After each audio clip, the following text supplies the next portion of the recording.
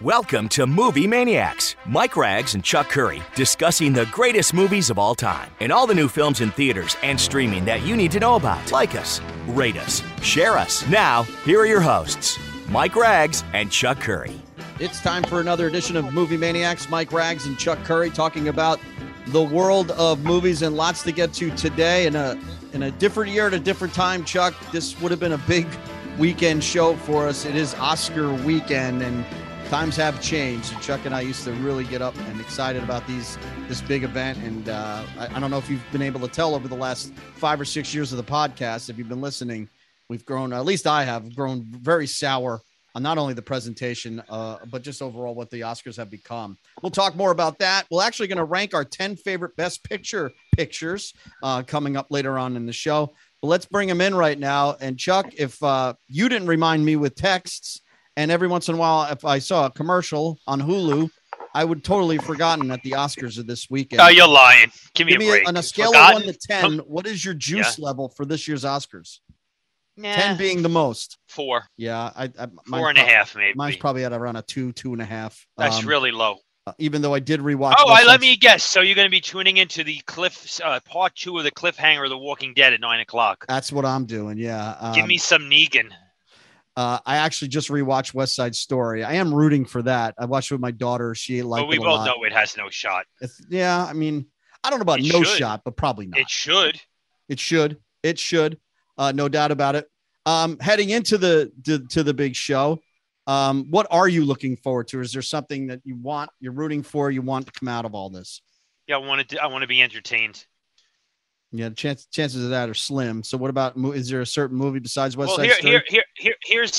Here's a list of some of the presenters. I just read now that Jason Momoa and James Brolin will hand out the 8 Oscars that are going to be given out before the telecast begins live. And then obviously they're going to edit that into the live broadcast. So you got Jason Momoa, Josh Brolin as presenters. These are a list of presenters also. Jake Gyllenhaal. He's got the new movie, The Ambulance, coming out. Sure. Venus and Serena Williams. We know why, because of King Richard, right? Yes. Rachel Ziegler, who was not invited. I guess that was some sort of oversight, and now she is going to be a presenter. Here's the thing. You tell me who in the Academy that was on the telecast with the Academy working with ABC said, okay, Rachel Ziegler, young actress, very appealing, starring in a Steven Spielberg musical, remake of West Side Story. One of the nominees. Currently cast as Snow White in Disney's live-action version. And they said, oh, no, we don't want her to present. Are you kidding me? Like, seriously, if you want to get younger, right, she'd be like at the top of the list, no? You would think so. Okay, so she'll be presenting. Halle Berry, Kevin Costner, Mila Kunis, and Uma Thurman and John Travolta. I would expect they'll come out together and That's good. Pulp Fiction homage. They're trying to. I think they're trying to. Last I read, trying to get Beyonce to make an appearance. So clearly they want to get hip and younger. No James Bond. I didn't see Daniel Craig on the list. That's interesting. That is right. He's got he's got the movie came out this year, and he's got Knives Out too. You think, whatever. Either way, I don't know. And then you've got the 3 females hosting it.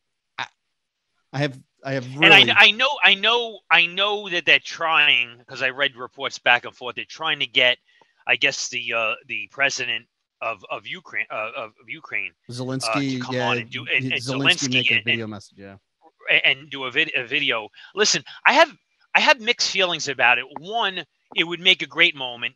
2, it feels a little shameless. Yeah, I'm mixed on why they're doing it. I get why they're doing it, because they're patting themselves on the back again. Nobody cares. The Oscars, considering people are dying in Ukraine, a movie getting an award or not, it's not an equivalency. You are entertainers. Entertain. I don't get it. I mean, I guess it's always been political. It just bothers me now more than ever. But there's no reason. There's no room for that in this telecast. None whatsoever. Here's another thing. I was just talking to you before we went into broadcast. They have now implemented the Oscars, the Academy, starting in 2024 to be eligible for Best Picture nomination. You have to have a certain criteria of minorities in your movies, gay and lesbian actors, disabled people. Here's the thing. That's all good, but you can't force it. If it's forced, it's not real, right? I can't make you have empathy. I can't make you care about your fellow man. If I force it on you, it's not real. What do I get out of it? And just because all those people are in the movie does not make it good. Right? And I know, because I know this backlash around the edges that people just won't speak out in the industry. They have to be. It's absurd. Come on, it's absurd. Well, let's face it, though. It's not a political issue. It's a common sense. Common sense. You don't have to be left, right, or center to have common sense. This is absurd. Correct me if I'm wrong, though, Chuck. This criteria you're speaking of, they already use when they're nominating these movies. That's part of the basis of how they're picking these movies to begin with. So it's already a travesty on what they're deciding is Best Picture or not. Moonlight, all these movies, they're not the best picture of the year. This is the criteria they've been using for the last 5-6 years anyway. I mean, if you're going to make Goodfellas, if you're going to make Goodfellas too, like, how are you going to use some of the criteria? Some of the criteria just will not work. It won't. In certain, it just won't. So what were they supposed to do with The Departed? I mean, things like that. So Spider-Man should have Let me ask you a question. Do you get the feeling when you watch certain movies now that they're plugging in certain genre, certain races, and I don't want to go into a diatribe about this issue because I respect diversity and it's good, but like you could almost feel like there's a bulletin board in the office and go, Absolutely. Okay, we need this, and this in our movie. I just don't know if that's the way to go. It's not. Well, this is why The Little Mermaid won't be a red-haired white girl. It's just not going to happen, right? These are the decisions that they're making because for some reason they feel pressure to have to be as diverse as possible when it's not needed. It's not. But at the same time, it is a good. I mean, we want these people to get jobs for the right reasons, but not absolutely. Listen, and I think at the end of the day, if the product's good, the product's good, and that's all that matters. That's all that matters. How you get there. But telling people that they have to do this, I just feels, I don't know. I don't know if that's the right road to go down. But listen, I got a problem when they overpraise movies like The Power of the Dog or Coda because of the subject matter and what it's about. These are okay movies that are getting praised like they're must-see movies. You have to see that'll change your life. They're just okay, and they're getting praised upon because of their subject matter. That's an issue. That's a problem. That's Hollywood patting themselves on the back and saying, we're good people. You're not good people unless you think The Power of the Dog's the best movie of the year. And that's why it's going to win. Not because it's the best movie of the year and millions of people have seen it. It's because of what the subject matter is. Let's face it. It's mind boggling to me. If you take away, and I know we shouldn't always equate box office with quality, but you take away the $100 million box office gross of Dune domestically, you take that out of the mix, and you add all these movies box office combined, almost nobody's seen most of these movies. No. Like nobody has seen these movies. And the people on a mass audience scale. It's just it's just overpraised. Listen, I've read because I read a lot in the industry. This story is that a lot of the voting academy never even seen Belfast. They haven't even their own voting academy. A lot of them haven't seen some of these movies. Nah, it's a joke. It's a joke, and it's like throwing darts at a wall. It's really watered down everything, and it has been like this. It's not even a pandemic issue. This has been the way it's been since. Easily since La La Land, Moonlight, Chuck. But it's been before that as well. The awards are a shambles. And nobody wants to watch them anymore either. You could cut out 8 awards all you want. It ain't going to make the show any better. Well, I told you what happened in the industry is, and we're going to talk about a little bit more when I talk about The Lost City, which I saw today. They made a conscious choice, and I think it was a horrendous choice, to stop doing certain genres, right? So now we're at a point, which I think is bad, real bad for the industry. They're banking on superhero movies like 80% or big budget popcorn movies with massive scale. And they went away from genres that we grew up and loved. The buddy cop movie, the female romantic comedy, the pure comedy, the star-driven comedy. It's just all gone. And you say to yourself, like, why? Like, don't they understand that people and listen, I get excited about superhero movies, but like there's got to be more than that. I want to see more. Like I remember sitting in a movie theater in '84 watching Beverly Hills Cop with sold-out audiences going bonkers at the big screen. Where are movies like that? Lethal Weapon 2. How enjoyable was that movie back in the day, sitting in a theater? Or a star-driven comedy like Back to School from '86 with Rodney Dangerfield. Even the John Hughes movies. Yeah. They've taken so many genres and just said, we don't want to make these movies. And the question is why? What is going on here? And the ironic thing is, too, while all those movies were being made, you couldn't get a greenlit superhero movie made in a million years back in the 80s. And they tried over and over and over again to make a superhero movie that would work. The Fantastic Fours and the Spider-Mans and Supermans with Nicolas Cage. They couldn't get these movies made. And now they're not making movies without being a superhero movie. Do people get excited that Morbius is coming out next week? I mean, is that something? Maybe it's just me. I'm not, but I'm sure there is. Right? I got to be honest with you. Like, I have no interest in that movie. Zero interest. Me, I don't. I mean, if you listen, I love Batman. I love Batman. I'll see a Spider-Man movie anymore. I'll see 90% of this stuff. That one, I just don't have. I just don't have an interest. I don't. And I say to myself, and you look at the slate of movies from now to the end of the year. Other than Jurassic World, Dominion, like I'm not that excited. Yeah. Well, there's not much to get excited about next week. We have the Lost City this week. Next week we'll have you'll actually have Sonic the Hedgehog 2, right? That's coming out next week as well as I believe. Is it Morbius comes out next week? I can't remember, but you did get a chance to see. You did get a chance to see. The Lost City. Lost City. And I got to tell you, I saw it on a whim. There was a girl who I know was having a birthday party at the theater I'm involved in East Stroudsburg, Pocono Cinema. So she brought about 12 or 15 people, and they were watching Lost City. So she sent me a text. She said, "Would you show up to my birthday party?" So I was just going to say hello, and I was like, you know what? I had a couple hours to kill early in the morning, 10:30. I said, before we went on the air here, I said, let me watch it. And so I sat down. I always sit in the back. I actually sat on the floor against the wall. I was drinking an orange juice, and I had a cupcake. I just want to point that out. And this anyway, backstory is really fascinating. Our audience needs to know all this. It's important. So anyway, I'm watching this movie, and I got to tell you, Sandra Bullock looks great. She's 57. She looks really good, like really, really good, like amazing for 57. Yeah. Channing Tatum, he looks good. Am I a huge fan? Not a huge fan. I respect him, though.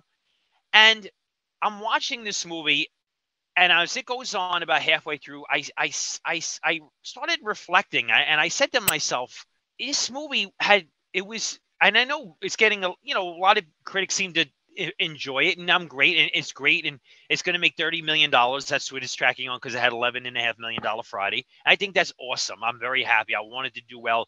It will be the second biggest hit of post-pandemic for Paramount, other than Quiet Place 2, and it's the biggest date night opening since COVID. Great, right. But I'm watching this movie, and when it ended, Mike, it's fluff. It's just fluffier than not a lot of substance. Zero. It's completely reliant on star power, and Sandra Bullock, and I like her, but she's doing that shtick, like Miss Congeniality shtick. Yeah. He's playing a character that is so simplistic. He makes Dustin Hoffman in Rain Man look, well, he was intelligent, but he's really, it's like a dumbed down character. So is there and any, it has is there no any edge. Daniel semblance... Radcliffe plays this throwaway villain. Yeah, there's semblance to it. The structure is, but there's no romancing the stone type feeling on this movie at all. No, well, the difference is she's in the vein of at least a little bit of a stronger female character. He's a complete, like, I can't even describe his character. It's like a non-starter. It's like he's just playing. He's just like, I'm not saying their chemistry's fine. Like people they were laughing, but there's no edge. It has zero edge. It has no substance. This, Chuck. I will say this because it sounds like you're giving it a middling review. It is very watchable. Let me say this though. Yeah. 5 minutes ago, you were craving for movies of this type of genre to be made. At least they made it. Went to the theater. People were going to see it. I'm happy for that. So this is a genre that had been missing. That's back up on the big screen. That's got to be. You got to say something. You wish it was better. Don't get me wrong, but it's still there. Yeah, and I'm glad for that. But the problem is, at the very end, you need, in my opinion, for me to have some sort of satisfaction, I needed to felt that they went on a journey where there was a connection, where they bonded. Right. I didn't feel it. I would imagine sort of like, that it was underwritten. I would imagine it wasn't a very well written script. Very much so. It's almost like they rely on an hour and 50 minutes of banter between the two. Yeah, which made it maybe a lot of it was ad libbed. Who knows? But I got it's not an action sequence that's exciting. But let's put it that way. Not one. You know, you talk about a throwback genre. I got a chance to see a throwback genre. I'd give it 2 out of 4 stars. That's what I would give it. But having said that, I think general audiences, if they're just looking to enjoy themselves for an hour and 50 minutes, they'll enjoy themselves well enough. I just like edge in my movie. Right. Lots of edge in the movie. I got a chance to see this past week. A throwback genre with a throwback director too. Adrian Lynn's Deep Water, which stars the intoxicating Ana de Armas and her then boyfriend. Tell me who she is so the audience knows. Well, she was in the last James Bond movie, but she was probably most known for Knives Out. She got an Academy Award nomination. What's that? How old is she? I would say late 20s, maybe early 30s. Okay. So you would consider her a newcomer? Basically, I think there's enough people. And then she dated Ben Affleck, which co-stars in the movie with her here. And he does a very good job, a very brooding character who has a wife who basically does whatever she wants with any guy that she wants. And he's got to keep the family together. And there's that tinge of mystery throughout the entire film that Adrian Lynn is so good at. And one of the things I enjoyed about the film, Chuck, is that it reminded me of one of those Fatal Attraction, Indecent Proposal type movies that, you could see yourself in the situation and you could see the situation get out of the hand. And I just think the last reel of the film, it goes off the tracks a little bit and it gets a little crazy with the where it turns out. But for the most part, I was really intoxicated by both of these actors, for the mystery behind it as well. It's currently streaming where? On Hulu now. It's a Hulu movie. Okay. But again, it reminded me, it was like, oh, cool, Adrian Lynn. And it felt like a movie that Michael Douglas and Demi Moore could have starred in back in the 80s. Okay. And he plays that type of character where you don't know if he's a good guy or a bad guy. He seems like a good guy, but he could be a bad guy. And it's good to see Ben Affleck too in this type of film, who stays busy. And they definitely have chemistry in this movie as well. And she's just is he Batman bulked in that movie, or is he he's a little tender bar slim? No, Batman bulk. He's bigger in this. He is. All right. But really, anything I've seen her in that. Knives Out, James Bond. She was the best part of the James Bond movie that came out last year too. And I'm hoping that they do some sort of spin-off with her. She was so good in that movie. I'll just watch her do anything. She's just really, really. It's very rare when females can capture the screen. How many stars out of 4? Probably a 2.5 out of 4. Probably about a 6. Again, the ending. He just went in the wrong direction with the film, I felt, and it could have been a little more ambiguous when it wasn't. So, but it's worth the while. Again, Hulu, you're not risking much. You're not spending $10 to go to the theaters to go see it. So, it changes your whole perspective of what you're doing, Chuck. Any kind of big movie news that you have? I didn't see anything big other than the fact that this Batman Joker deleted scene hit the streams and everybody was buzzing about it on the internet. Here's my question. I watched it. Okay. Now I like the Batman. I didn't love it, but I liked it. And I think it's a movie you have to see more than one time because it's a slow burn, methodically paced, some terrific supporting characters, good acting. I watched this deleted scene. My first reaction was, why did they release it? My first question is, why did it get cut? It got cut because they didn't want.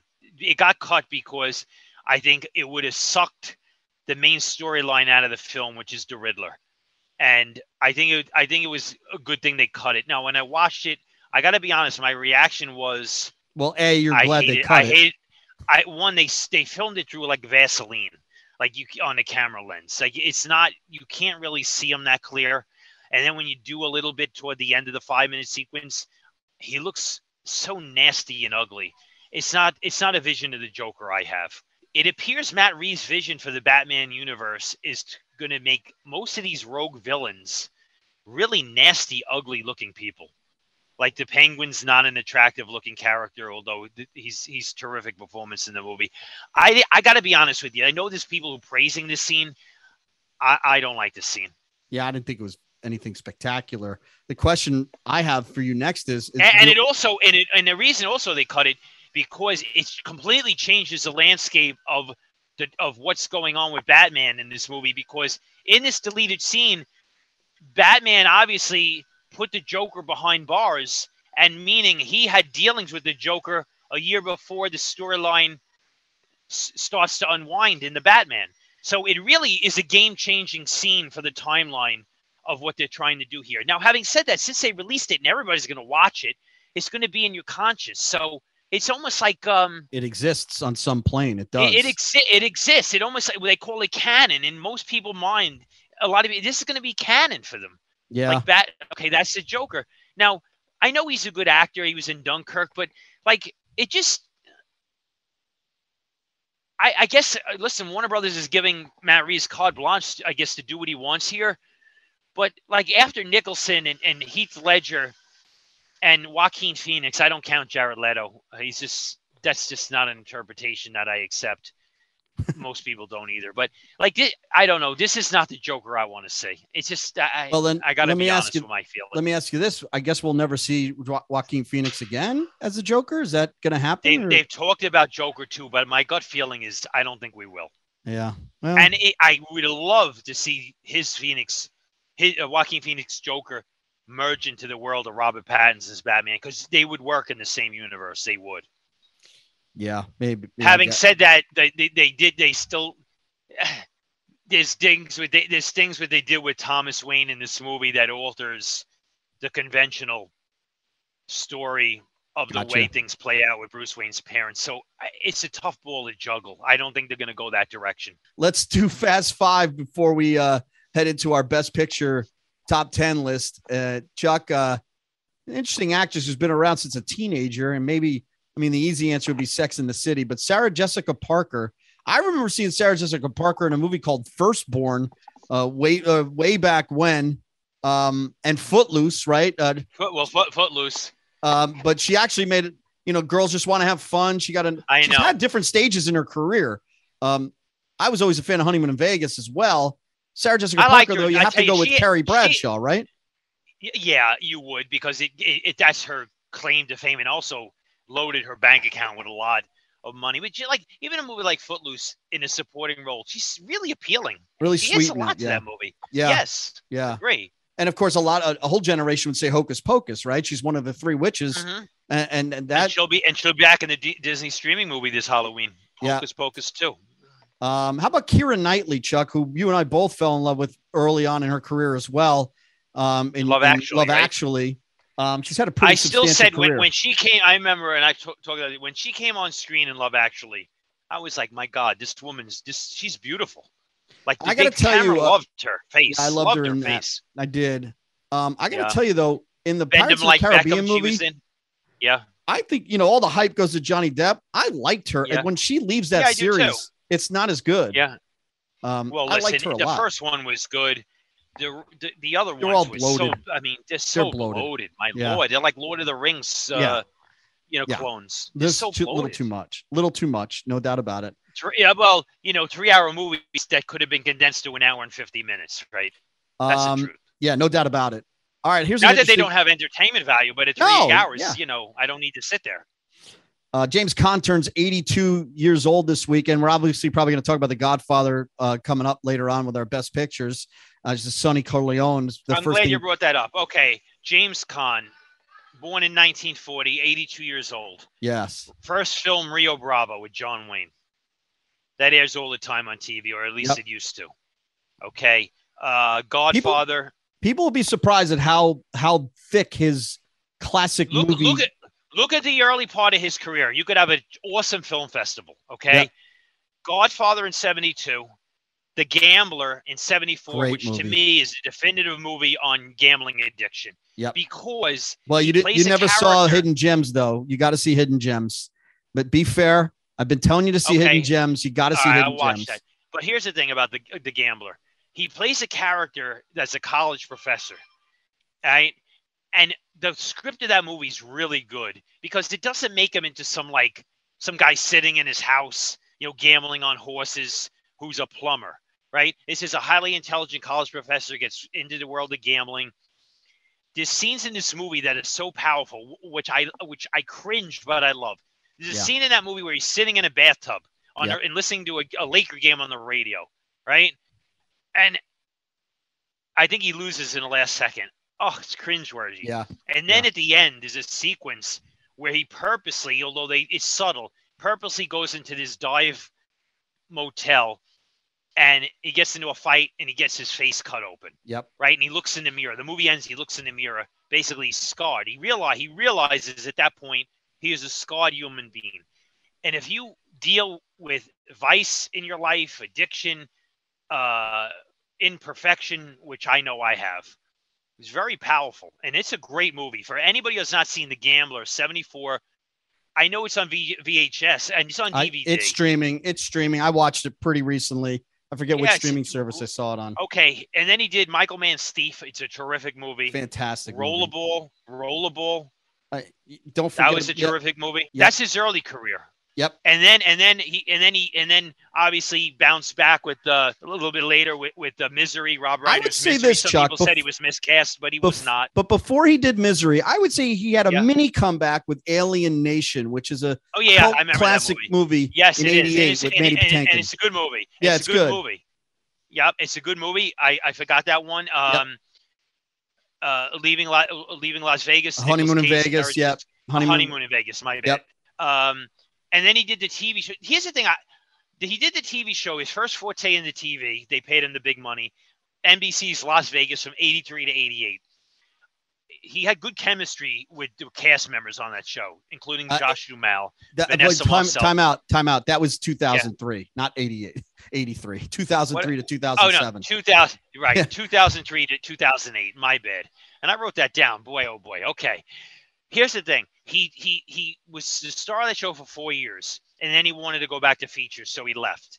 I didn't realize, although I did because I watched it, Tom Selleck was brought in the star in that show in the 5th season, and he was good on it. Yeah. I just forgot that in the Selleck bio. It basically became Josh Duhamel's show at that point. Yeah, and it holds, when you go watch it on streaming, it holds up very well. It's a very entertaining show. Yeah, Khan's done a tremendous job. And Elf, he'll live forever in Elf. So a whole generation, new generations he's going to live on forever. Honest with you. And we talked about this, that if you're a fan of Earthquake in 74, which we both are, he was seriously considered for the Stuart Kraft role that Charlton Heston got. Boy, Mike, that would have been a very different movie. And the only thing I can think of why is because Mario Puzo originally wrote the script of Earthquake. His almost entire screenplay was rewritten by Mark Robson, who wound up producing and directing. But I have the feeling that Mario Puzo connection is why James Caan was considered seriously to star in Earthquake in 74.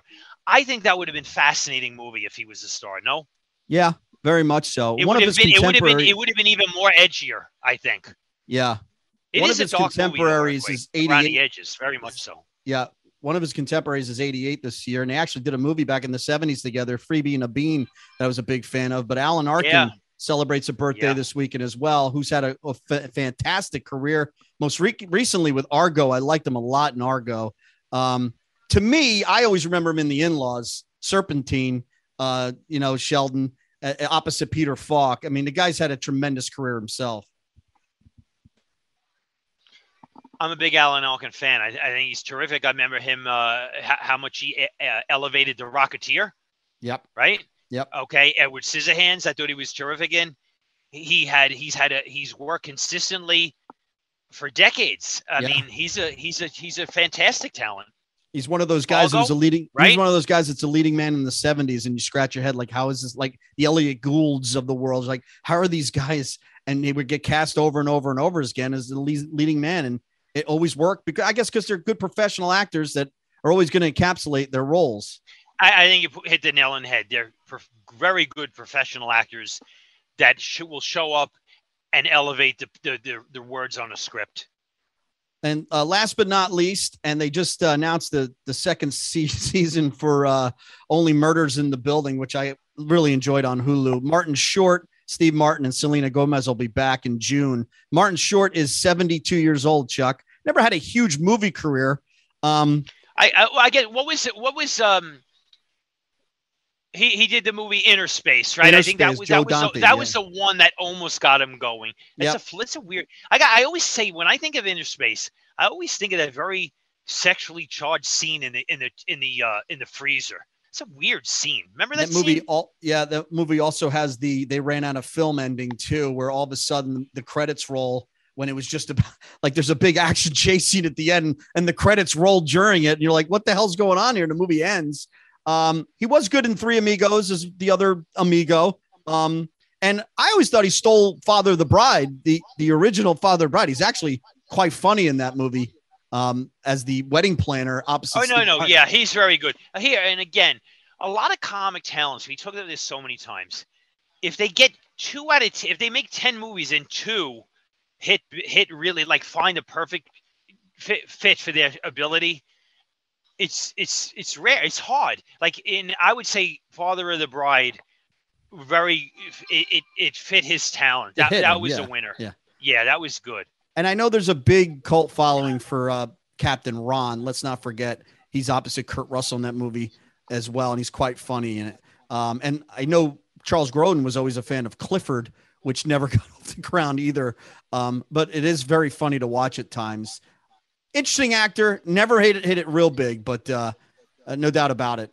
Chuck, I would imagine our top 10 best pictures are going to be very similar here of the 10 movies. And it's just a question of where you ranked them as opposed to where I ranked them as well. So I'm going to go through my 10 through 6 here, and you let me know if what you think and if any of them are on your list. I would imagine a couple of them probably are. I'm not quite sure if number 10 will be on your list, but the first time I saw it, I was mesmerized by Marlon Brando and the great movie On the Waterfront, Chuck. It's the oldest movie on my list in 1954.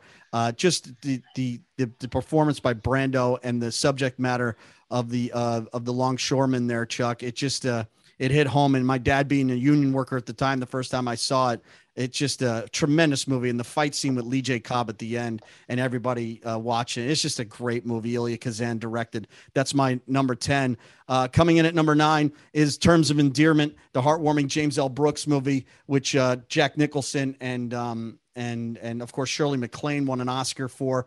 A memorable performance by her, a tearjerker of a movie that was a humongous hit, had everybody crying in the theaters, Chuck. And I just remember when Jack Nicholson shows up at the pool after her daughter dies. It's just an incredible scene, done really, really, really well. The sequel fell off the boat a little bit, but that movie's just a fantastic movie. Would you say in our lifetime that type of movie was really the heart of the Oscars in our lifetime? Yeah, well, if you think about the stars of it, right? I mean, Jack and Shirley MacLaine. And that type of storytelling, right? Yep. Hollywood royalty. And it's a studio release. Yep, big time studio. Those movies made money, a lot of money. That movie was a huge hit, no doubt about it. And Jack was at my number 8. Spider-Man in it. No Spider-Man in it. No Spider-Man. No Spider-Man in my number 8 movie either, Chuck. And Jack's in this one too. And it's One Flew Over the Cuckoo's Nest, produced by Michael Douglas in 1975. I mean, that is just a classic movie. That's my number 8. My number 7 is the epic Braveheart with Mel Gibson. I remember seeing this in the theater the first time, and I was just mesmerized by it. I didn't know what to expect from Mel Gibson, and I didn't think, well, what could I care about some guy in Scotland so many hundreds of years ago? Why would it matter? Boy, boy, did it matter. What a tremendous movie. Great score by James Horner. Great score, too. Yep. And he's fantastic. And say what you want about Mel Gibson, but that is his Citizen Kane. There's no doubt about it. And my number 6 is Forrest Gump with, a lot of people think it's light, fluffy, probably shouldn't have won Oscar. I'm sorry. This is maybe the most watchable outside of a couple of others of all the Oscar movies ever made. Maybe. But what movie that everybody loves got nominated that year, didn't win? It was Shawshank Redemption, right? Yep. I mean, yeah, that is but it goes to show you the quality. Yeah. I mean, to have those two movies and Pulp Fiction also. So think about it. Holy cow. Incredible. Yeah. No, there's no doubt about it. Pulp Fiction, Four Weddings and a Funeral, Quiz Show, and Shawshank Redemption all lost to Forrest Gump. And, they're all now worthy. You know why people tuned into the Oscars, right? Exactly. That's my point. There was a reason to. Chuck, when Braveheart won, it beat Apollo 13 and Babe, two huge movies. This is what we're talking about here. So what's happened to the again, I'm just throwing this out there for people to ponder. What's happened to the industry? Yeah, I don't know. And look, movies like this, they are liberal movies. These are movies that tackle serious subjects, but are fantastic movies. They were mass entertainments. Mass entertaining movies. These movies made money. People lined up and sat and sold out audiences. I mean, God bless Power of the Dog and Coda, but people are not watching these movies. And in all these movies, the messages aren't crammed down people's throats like you have to do this, you have to feel this way. There's complicated characters like One Flew Over the Cuckoo's Nest. I mean, and we're going to talk about more of some of the other movies on the list, but my 10 through 6, On the Waterfront, Terms of Endearment, One Flew Over the Cuckoo's Nest, Braveheart, and Forrest Gump are my 10 through 6. Very good. Here's my 10. Braveheart. Great movie. Fantastic. And repeatability. Yes. Right? I mean, for a 3-hour movie, very repeatable. Yeah. It holds up beautifully. Number 9, $1 Million Baby, 2004. Clint Eastwood, Hilary Swank, Morgan Freeman. Character-driven, completely involving. She was awesome. How could you not love Clint? One of his best directorial efforts. I'm a huge fan. Number 8, I went with Rain Man from '88. One of the great star pairings of Tom Cruise and Dustin Hoffman, directed by Barry Levinson.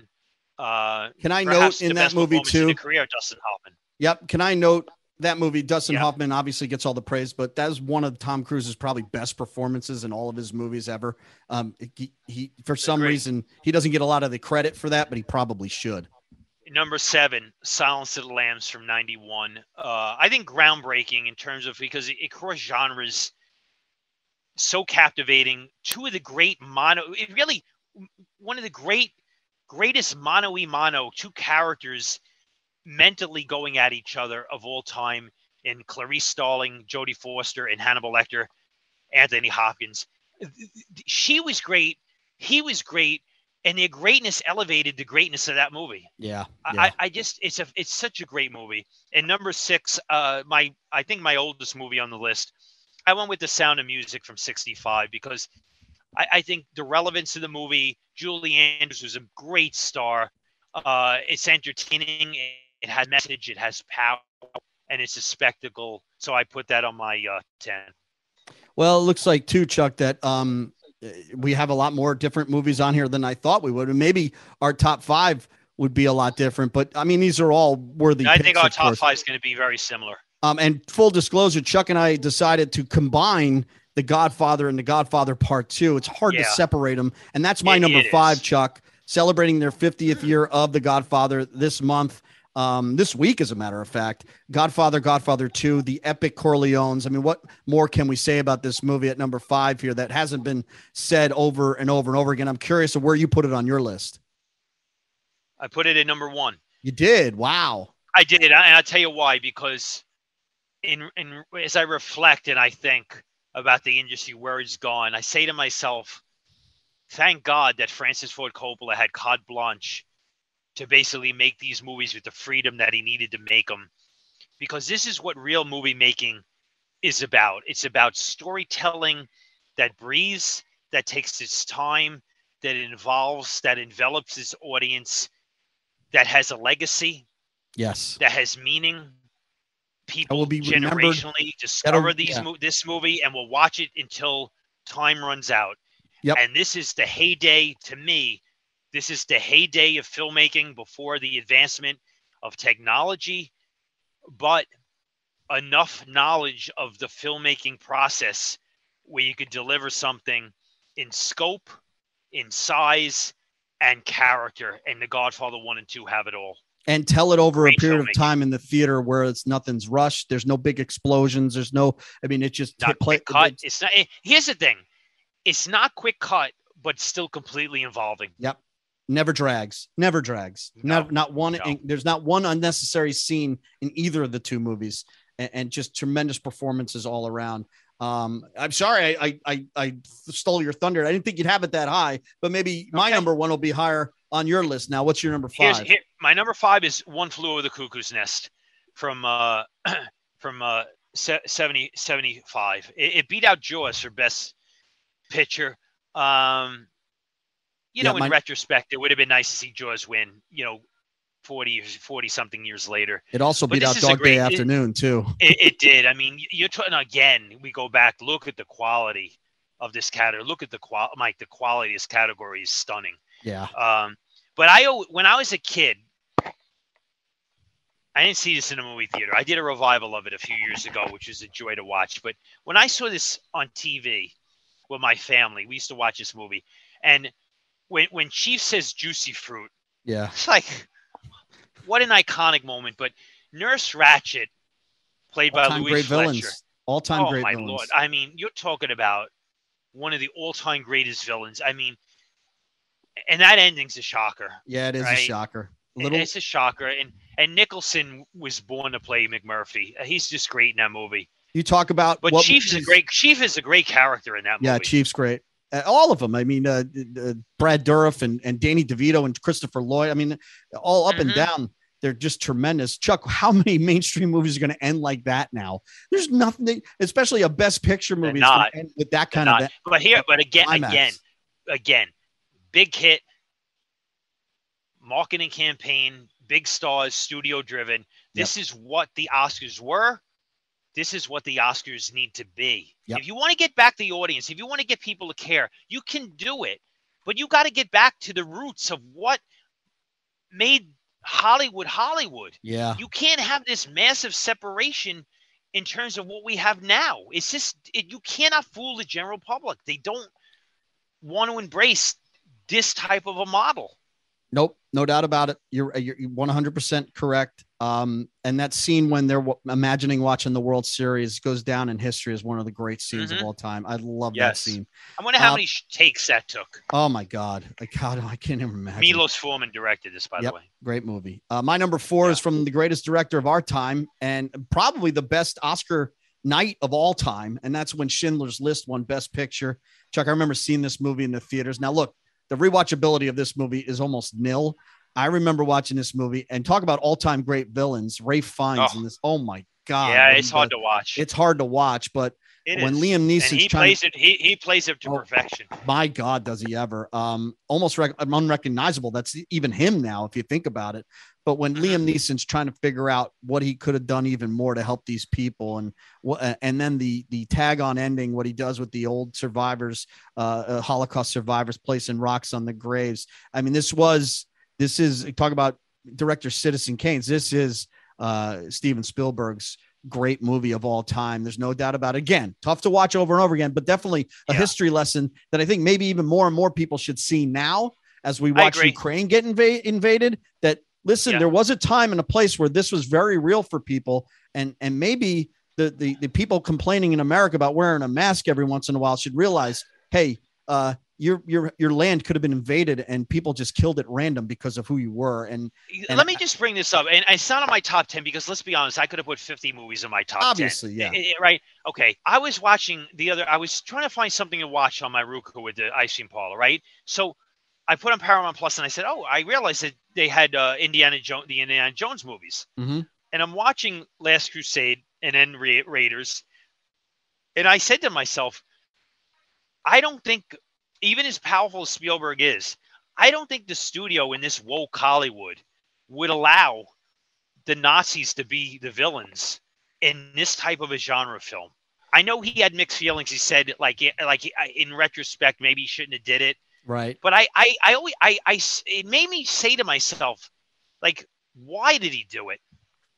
Well, obviously, deep rooted hatred for No, what they I did. get it. Yeah, Yeah, I get it. But in the genre that he's doing, I just found it like, I'm just talking off the top of my head. I just found it interesting watching it again. Right. But Schindler's List is a great movie. It's just an unbelievable movie. No doubt. My number 4, the original West Side Story from '61. That's my number 3.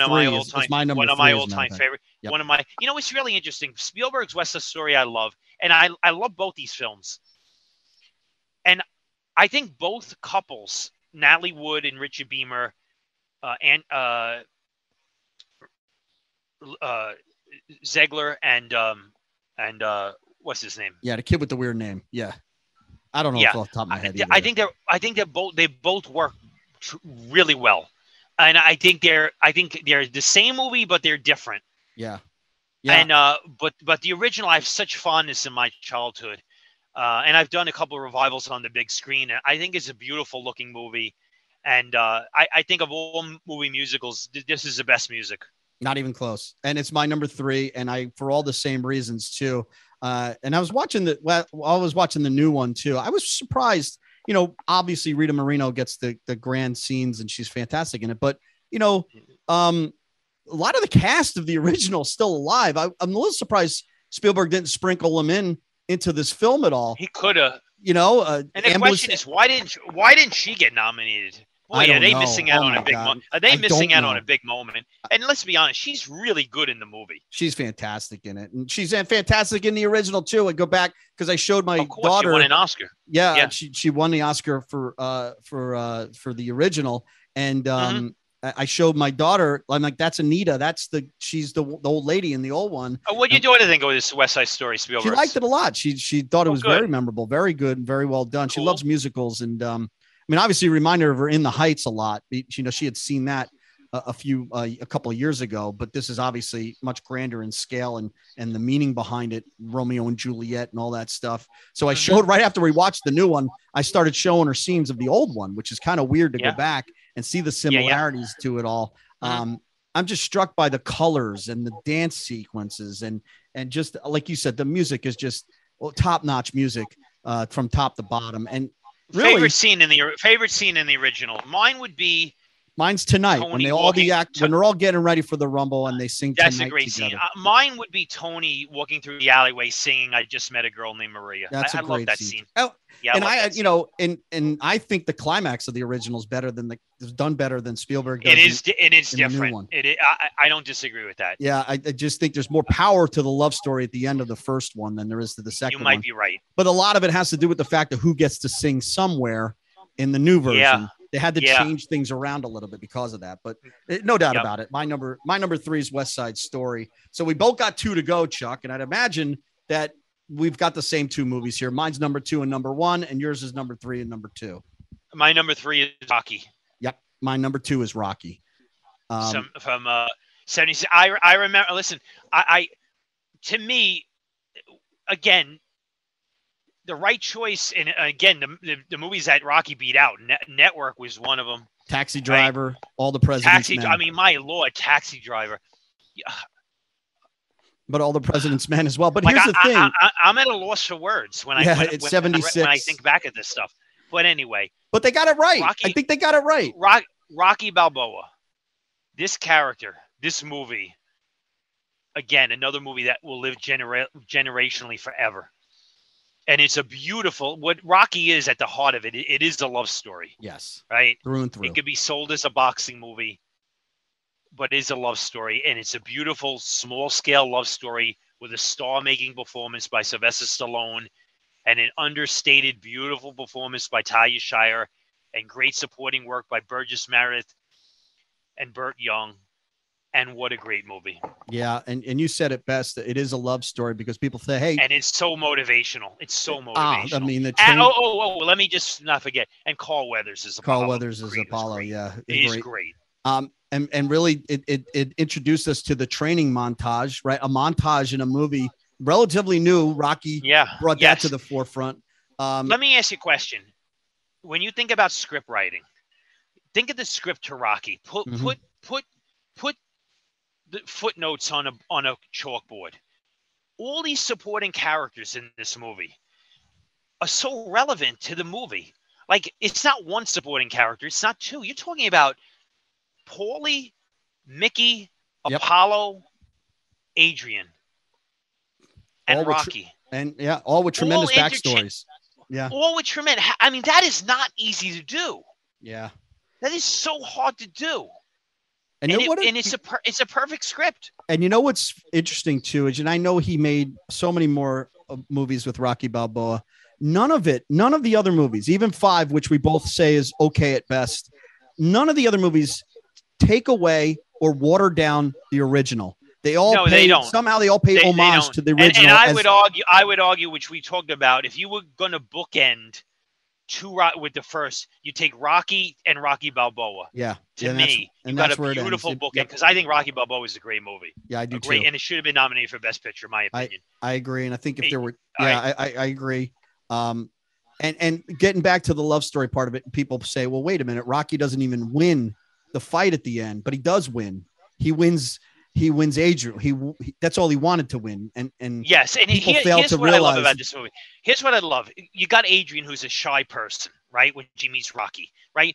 As the movie goes on at the 3/4 mark, she transforms, and they're now living together, right? Yep. That connection. It's not ham-fisted. It doesn't hit you over the head. It's subtle, very subtle. It's subtle.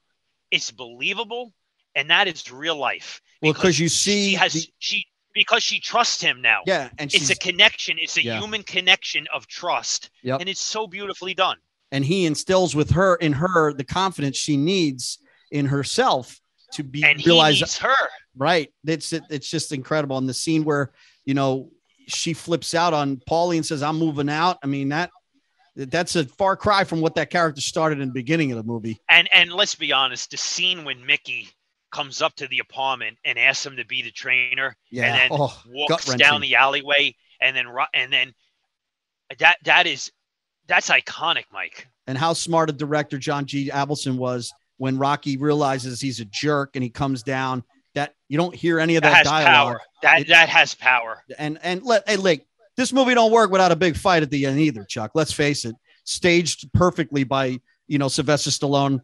I mean, it is. I mean, audiences were standing up on their chairs cheering in this movie. Rocky 2 took it to another extreme where he actually won, and the way he ended it. I mean, he manipulated the audience so much at the end of Rocky 2. It's just ridiculous. But I agree that none of the sequels took away the power of this original film. It doesn't. The beauty of it is this small, simple, great scripted, character-driven, emotionally powerful love story that is a great movie. Chuck, my number 1 and your number 2, I would imagine, is Titanic. Yes, yes. And it's not even close to me. I did this. Tell me why it's a great film. Because everything lines up. It's a great period piece. It's got special effects. It's got an unbelievable newcomer cast, which just rose to superstardom. A fantastic score. A dictatorial director who's not going to bend at all. Is going to make this movie the way he wanted it, how he wanted it. And we talk about great love stories. Rose and Jack. I mean, that may be one of the greatest love stories of all time. He's so smart to deliver this movie as an action. Here's what happened to Titanic. But the real story is these 2 kids on a boat falling in love and what their fate might possibly be. He doesn't have that love story in it. I'm not sure. Here's what it is. It's 2 movies that intertwine as one. Yes. Right. Yep. It's a love story. It's so enjoyable. They're meeting, they're bonding, they're falling in love, they're making love. That making love scene is it's iconic, right? Yeah, it is. It's so well done. Yep. And then you take 2 fictional characters, right? Yep. And then the historical event hits. The Titanic hits an iceberg, the ill-fated iceberg, and you know that the destiny of what's going to happen to these historical people. We know how it's going to play out through the eyes of 2 fictional characters who we have connected with as an audience in a great bond. And to me, I still say this is the best movie made since 1997 for me. Not even close. This is the second best movie of all time, if you ask me. Second or third, behind Jaws. I mean, this movie is just unbelievable for me. It gets me every time. every character matters. And a great score by Horner. Great score, James Horner. Beautiful score. And Celine Dion's magical song at the end as well. And just the performance, let's face it, the performances from Leo, who got snubbed at the Oscars. It was actually a joke that he didn't get nominated. And Kate Winslet are just perfect. And I love the way he plays when she comes back, when he's handcuffed, right? Yep. To the rail, right? David Warner had, and she comes back with the axe. Like, he's so comfortable in his role. Yeah. Yeah. Like their connection. It's so good. You believe every ounce of them falling in love. There's not one scene that's not believable. 100%. 100%. So you take a beautiful love story, you connect it with an amazing action-oriented disaster, 90 minutes, and intertwine them, and you got greatness. And even the current story is pretty powerful too, with the old lady and Bill Paxton. That 100%. Stuff works too. Bill Paxton's awesome in that movie. He is. And she was great. Just a fantastic movie, Chuck. There you go. My top 10 on the waterfront. I enjoyed this. Yeah, it's just great because you know what it does? It reminds us of what the Oscars used to be, right? It reminds us and really what the industry used to be. It used to be, yep. And what our world used to be. Chuck, it's changed so much. Nomadland won Best Picture last year. I mean, if you would have gave me 10 chances to pick out what Nomadland and Titanic. That's all I need to say. Nomadland and Titanic. Enough said. If it doesn't show you what's wrong with everything in Academy Awards, I don't know what will. You can't have movies that win Oscars, the same Oscar as Godfather, and nobody watching these movies a year or two later. Nope. Forget about 10 years later. No. I mean, all due respect, I'll go back. Parasite. And again, all due respect. Yeah. You name the movie you've seen twice. Parasite, Green Book, Shape of Water, Moonlight, Spotlight I saw twice. I enjoy Green Book. Birdman, 12 Years a Slave, Argo, The Artist, The King's Speech. I get what you're saying. Get what I'm going here? I get it. They're not generational. They're not generational. The last generational one might be No Country for Old Men. Maybe you could make the argument for Slumdog Millionaire. I don't know. And now to the Oscars, to the Academy, people who make these decisions, instead of having diversity requirements, you should have generational vision. That's what you should have. Yeah. They need to realize, unfortunately, there are still a lot of straight white males that watch movies. It's okay that you make movies about them too. It's okay. We're going to enjoy those too. We'll enjoy them all. But it's okay. You don't have to go out of your way to not make that movie. I agree. My top 10 on the waterfront, Terms of Endearment, One Flew Over the Cuckoo's Nest, Braveheart, Forrest Gump, The Godfathers 1 and 2, Schindler's List, West Side Story 3, Rocky 2, and Titanic 1. My top 10, number 10, Braveheart, number 9, $1 Million Baby, number 8, Rain Man, number 7, Silence of the Lambs, number 6, Sound of Music, number 5, One Flew Over the Cuckoo's Nest, number 4, West Side Story, number 3, Rocky, number 2, Titanic, number 1, Godfather 1, and 2, Intertwined, for the purpose of this broadcast. That was fun. I really did enjoy this. Yeah. All right, Chuck, we'll do it all over again next week. Enjoy the ceremony as they happen tomorrow night. And we'll talk about it next week. To the audience, thank you very much for listening. Mike, always a pleasure. Thanks for listening to Movie Maniacs. Download one of our archived episodes. Be sure to subscribe to us wherever you listen to podcasts.